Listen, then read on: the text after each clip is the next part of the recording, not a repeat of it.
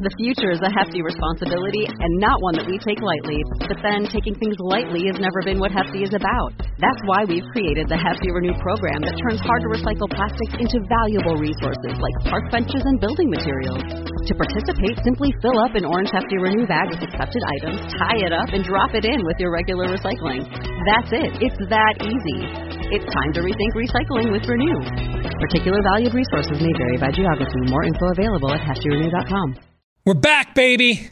Next on Michigan Podcast. But there's going to be one team that's going to play solely as a team. No man is more important than the team. No coach is more important than the team. The team, the team, the team. Looks deep for Anthony Clark. Waits for it. Hit. Caught. This is no time for that. In the pocket and a sack. Tim Jamison. Brady gets terrific. Throws it, and a touchdown, Knight again. Schultz just before Brazil got him, and a leaping interception by Woodson. Harbaugh back to throw over the middle. Caught by Collier at the 5 on his feet. Touchdown, Michigan. On its way. It's good. He's 5'7", 179 pounds, a junior at Michigan. But Jamie Morris packs a wallop, and he delivers for Bo Schembechler. And here's your first play. Pressure coming. Sack.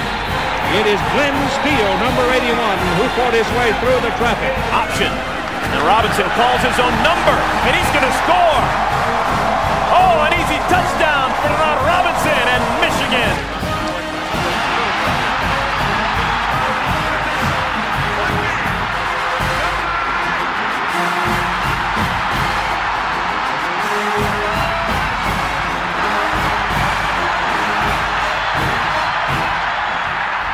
Win it.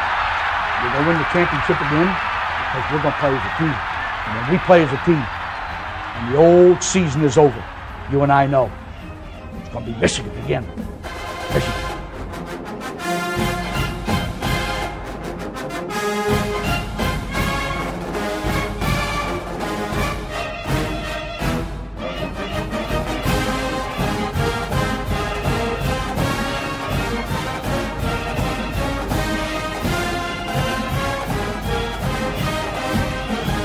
Go Blue, welcome to this week's episode of Michigan Podcast. I am Steve Deace, and today is a glorious day. It is official. We will have Michigan football in 2020, and there's going to be plenty of time to talk in the next few weeks. We've got 5 of them until the first game, so there's plenty of time in these next few weeks to talk about who is and isn't on the roster, what's the schedule going to be. We got all of fall camp now to break all that down, and we will. But today is a day to celebrate. Today is a day for helmet stickers. Because here's how we got here today. You know, a lot of times when you're dealing with people in charge, there's the right reason they do things, and then there's the real reason that they do things.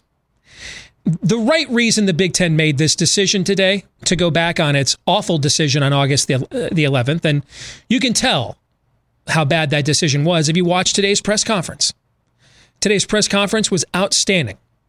They checked every box, knew every data point, which just goes to show you they're capable of much better than what we saw back on August the 11th, which makes that look like even more horse manure than it even was at the time, okay?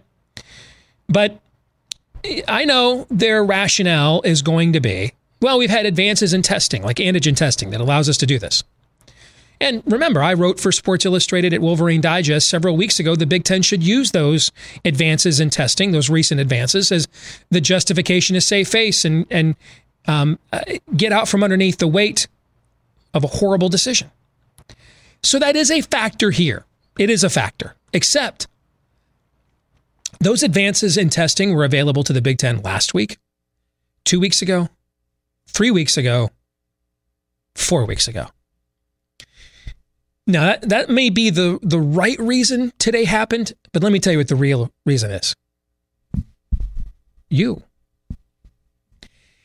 the real reason today happened. You refused to take no for an answer. You, the players, the player families, the coaches, several people in the media that aren't in the Karen Corona Bro brigade, fans, you people, you made today happen. You showed that every now and then, social media can be used as a force for something other than dirty limericks, terrible rumors, and cancel culture. That it can be used to unify people into one voice, to pressure the powers that be. These school presidents are used to living in ivory tower silos. They have not faced a lot of the kind of pressure that they have been under for the last month. And it was people like you watching and listening to us right now. You did this. You put that pressure on them. You made them come correct. You made them undo this decision.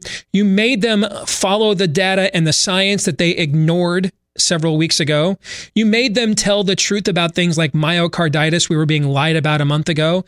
You made all of this happen. So it is you folks today. I come here to thank you. I'm going to get to sit in my man cave this fall and watch more beloved Michigan football because of people like you. You made it happen. You deserve the credit for this. Take a bow. Here's your helmet sticker. Now that football season is here, it is a great time to join us on our Patreon page, patreon.com/Michigan Podcast for $1 a month, $5 a month, maybe up to $25 a month. What you can get as well, not just the opportunity to support what we do here, but exclusive access to my Stone Cold Upsets lead pipe game locks for college football. I'm already off to a 1-0 start. I had Army -3 against Middle Tennessee State. That game panned out. And then look at that record I have compiled so far this year in Major League Baseball. 67-34 is my record right now with the Major League Baseball picks that we have put up on the site, patreon.com/Michigan Podcast. We've got my NFL simulation from my power ratings, also my best bet NFL win totals for 2020. This is the time to get on board and join us on our Patreon page. Thanks to all of you that have been supporting us already. Make sure you join us too. Patreon.com/Michigan Podcast.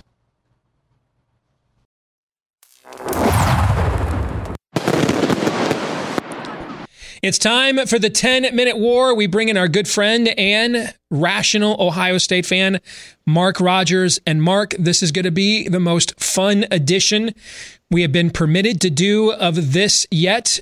Big Ten football officially has returned October the 24th.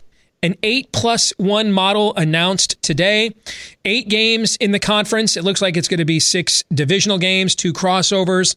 It sounds as if they're just going to drop 2 of the games they had in the 10-game schedule. So each team will lose 1 home and 1 away so that you have 4 home and 4 away. And then a unique idea for the final week where every team is going to play championship weekend based on where you're at on the standings. So the top 2 teams in each division will play for the conference championship, but then number 2 in each division will play, number 3 in each division, and so on. That is a clever way to get another week of TV revenue and make up an entire month of market share that you've lost, and instead try to get it all back by saying, hey, we're going to play all of our teams the week of the season that matters the most when we're making the final determinations of who's going to make the college football playoff. So there's a lot of specific things to get into here, but just your big picture thoughts first and foremost. Oh, happy day, as some like to say, Steve. We got Big Ten football in whatever way, shape, or form that we'll receive it, and hopefully it plays out in which the schedule is going to be played near full capacity so we can have a college football playoff contender come from the Big Ten and a true champion. So I'm ecstatic. I'm ecstatic because I had not completely lost hope, but it did not look good a couple weeks ago without some intervention. And let's give some credit to the American way, just the American way of people organizing, being unified, raising a ruckus, fighting against the elitists, and winning. Completely agree. I mean, other than some, advances in testing, those were going down shortly after the Big Ten made its announcement. The Pac-12 announced its own rapid-fire antigen testing program, I think well over 2 weeks ago now. So, they could have made this decision to go back on whatever that was on August 11th. They could have made it 4 weeks ago, 3 weeks ago, 2 weeks ago, last week. They made it today, I believe, ultimately because this is about 25% about advances in testing. And 75% politically, they just had an untenable position they could no longer defend. They had an unprecedented revolt amongst their own coaches, amongst their fans, amongst the families of players, the players themselves. And then, I don't know what you were hearing and seeing, but there were several people I know in the Big Ten footprint that weren't sure it was safe to play or anything, but on Saturday, when they tuned in and watched Notre Dame play, were texting me and were like, what in the hell are we doing here? Okay, how can Notre Dame play? All right, and we can't play. And I think, if Trevor Lawrence saved the entire season in August with hashtag let them play, I wonder if Notre Dame should get, and I'm a to hell with Notre Dame Bo guy, okay? But, given their status, their reputation, the fact they're right here in the heart of our footprint, the fact that they were willing to go forward and lay it on the line with that reputation and play, I really believe had a huge say in the fact we're going to have college football at all this fall, let alone in the Big Ten. Steve, we've had conversations the last few weeks about whether the Big Ten could play catch up and all would be forgiven. And that still remains to be seen from my vantage point, because the result is going to determine whether all can be forgiven. No wiggle room in the schedule. They have boxed themselves in. So it's great that they finally came to a conclusion. I like what they did in regards to what you just outlined in this final hour. They made the most of the opportunity. I'm going to say that they made the most, and I'm impressed with the final decision, with the scheduling, that they made the most with this opportunity. But they've blown it for weeks and weeks and weeks. And now they've boxed themselves into a situation in which they don't have flexibility with the schedule. We've already seen, I'm counting up 4 games canceled out of roughly 20 to 25 games in weeks 1 and 2 already. So there is that 10 or 15% chance that games are going to be canceled any given game. So they've got no flexibility. How is a Big Ten team going to be judged against its competition, meaning a Big Ten champion or contender at 7-0 versus an 11-0, or a 6-1 versus a 10-1 from another conference? So they position themselves to have a strike against their champion or any contending teams for that one reason right there, just less games. So also their best teams are weaker today than they would have been weeks ago. And we're looking at Ohio State first and foremost, but we can go through the contenders. Wyatt Davis, one of the best guards in the conference from Ohio State. Shaun Wade, one of the best players in the country from Ohio State. Now, those guys are opting back in. Those guys are opting back in. I'm sorry, I did not see that. So now, Pat Freiermuth is opting back in at Penn State. There's a lot of rumors today that Micah Parsons is going to opt in. Honestly, Michigan is the team that's substantially weaker. And I can tell you that it's going to lose even more players. Nico Collins has not been at the school in at least 3 weeks. Dylan McCaffrey has lost the quarterback job to Joe Milton. And it's not a surprise. The guy who loses the job typically transfers or opts out. I think he will opt out. So I think of those contenders, Michigan's right now only lined up to be the one that is going to be substantially weaker, unless they can talk Nico Collins into returning. But I don't know if his status, if he signed with an agent or not. I don't know. Okay, so from that standpoint, most of the contenders will be back in play at full strength, other than your maize and blue, apparently. So, but just in terms of the way they box themselves into less games, how is the College Football Playoff Selection Committee going to view a Big Ten champion or a contending team from the Big Ten with less games played? So it's a strike against them. It's a disadvantage. When you look at the kind of testing they're doing, and I know why there's concern about the tight windows here. And if you look at their testing standards, anything above 5%, and that's for an 85-person scholarship roster, that would be anything over 5 tests, requires an automatic 1-week shutdown. I know that seems probably unattainable, but if you look at a lot of the stats that Big Ten teams have been sending for the last few months, they've almost all been under 5% positive tests anyway. But keep this in mind with the kind of testing they're using. See, the reason we've seen about, I think it's 14% is the number of college football games so far that have been either canceled or rescheduled. It's not because of positive tests. It's because of the contact tracing from a couple of positive tests. Like Arkansas State did not have 20 guys test positive for COVID. Memphis didn't have 25 guys test positive for COVID. You have a few guys test positive. Well, then you've got to do the contact tracing. Everybody they came into contact with, we had to quarantine them all. Well, with this kind of rapid fire daily testing, a lot of that contact tracing is going to go away, Mark. It's going to be much more in line with what the NFL has.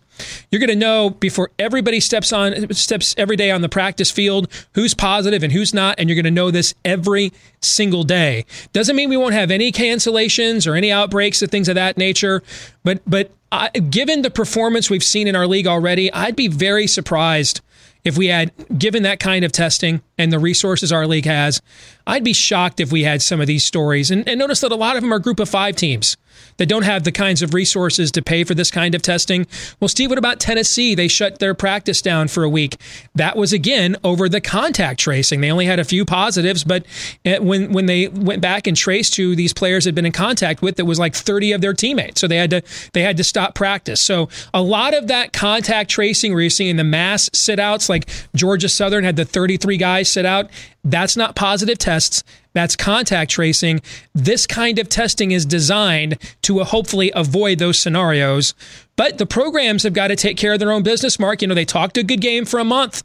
Look at our testing numbers. We can do this. And you saw the presidents today basically said, okay, we're going to put your money where your mouth is. You got to keep those same low scores going or we're going to shut you down.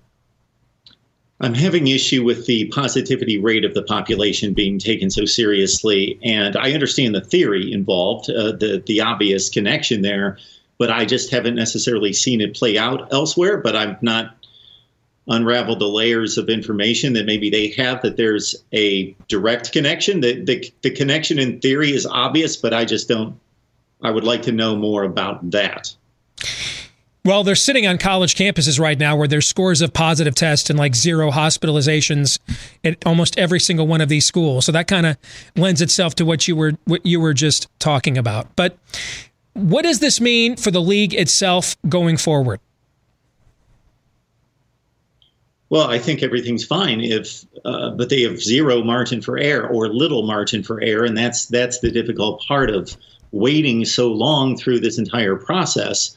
I don't know what damage has been done in regards to relationships and credibility. That we'll have to see that play out and kind of make our judgment and evaluation on the way things are going to play out down the road. In terms of that, I just find it ludicrous to look back at the decision made just days after the announcement of the schedule and some of those ironclad statements by Kevin Warren in regards to, this will not be revisited and that there was truly a unanimous vote. Of course, they wanted to put that in front of the public, and I get it and I understand it. I can't imagine that there was. It's hard for me to believe. I won't say that I'm not. I'm fully disbelieving that there was a unanimous vote, but for it to be turned from 11-3 to 14-0.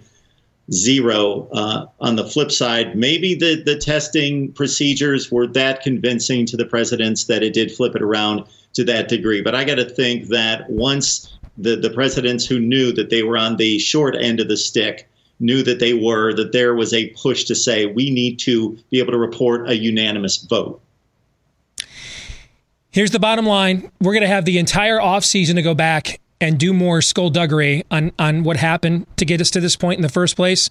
If you look at how professional today's announcement and press conference was, that is such stark contrast to what we saw in early August, which only makes what we saw in August even look more hacktastic, because we now we know they're a lot better than what they showed us in August, and we need to go back and get answers to that. But for now, here's what's important more than anything else. Big Ten football is back. The season is about 37 days away here in Big Ten country. And for now, let's just enjoy the games. We'll have the entire offseason to go back and retrace our steps on how we got down this rabbit trail in the first place. Mark, it's always good to see you, man. Thanks for joining us. Yes, a historic day for the Big Ten, and fortunately on the positive side. Finally. Yes, been making the wrong kind of history lately. Good to see you, brother. Take care. This week's Twitter poll results, we asked you, do you have the same excitement and anticipation for the 2020 Michigan football season returning that you did even before its cancellation? 42.4% of you said yes without question, but 35.8% of you said no without question. 21.8% of you said not with the player losses, meaning I was excited going in, but the player losses we've had since have dampened my excitement. Hasn't dampened my excitement at all, but it has certainly dampened my expectations. We'll get more into that next week here on Michigan Podcast. Let's get to this week's question of the week. LJ Jones 95 wants to know, why not 10 games? Well, because they chose to start October 24th, and there's not 10 Saturdays. In fact, there's only 9 between then and when the college football playoff is announced. So it's already a tight window, but I mean, I'd love a 12-game schedule, but we were going to have to start earlier for that to happen. The problem with starting it earlier now is you have a couple of programs like Wisconsin, I believe, is one, Rutgers is another, that are on pause right now. You have several programs in our league that have not been practicing this entire time and essentially have to ramp up all over again. So I still think they could have started a week earlier on October the 17th, but at this point, I'm not going to look a gift cuck in the mouth. I'm just going to say thank you for my college football. Thank you for my Michigan football. And I'm going to run with it for the rest of the fall. Thanks to all of you for watching and listening here this week. Don't forget to like, rate, subscribe, 5-star review, whether it's a podcast version of this or the YouTube version of this. Share it, spread it to all the Michigan fans you know, however you may be accessing us. We thank you, and that helps us to get the word out about what we do each week right here on Michigan Podcast. And you can follow us online on Twitter at Michigan Podcast and at WolverineDigest.com as well. Next week, back to regular order. That's right. We're going to start breaking down a season like we would in any other year. Better late than never. Until then, go Blue.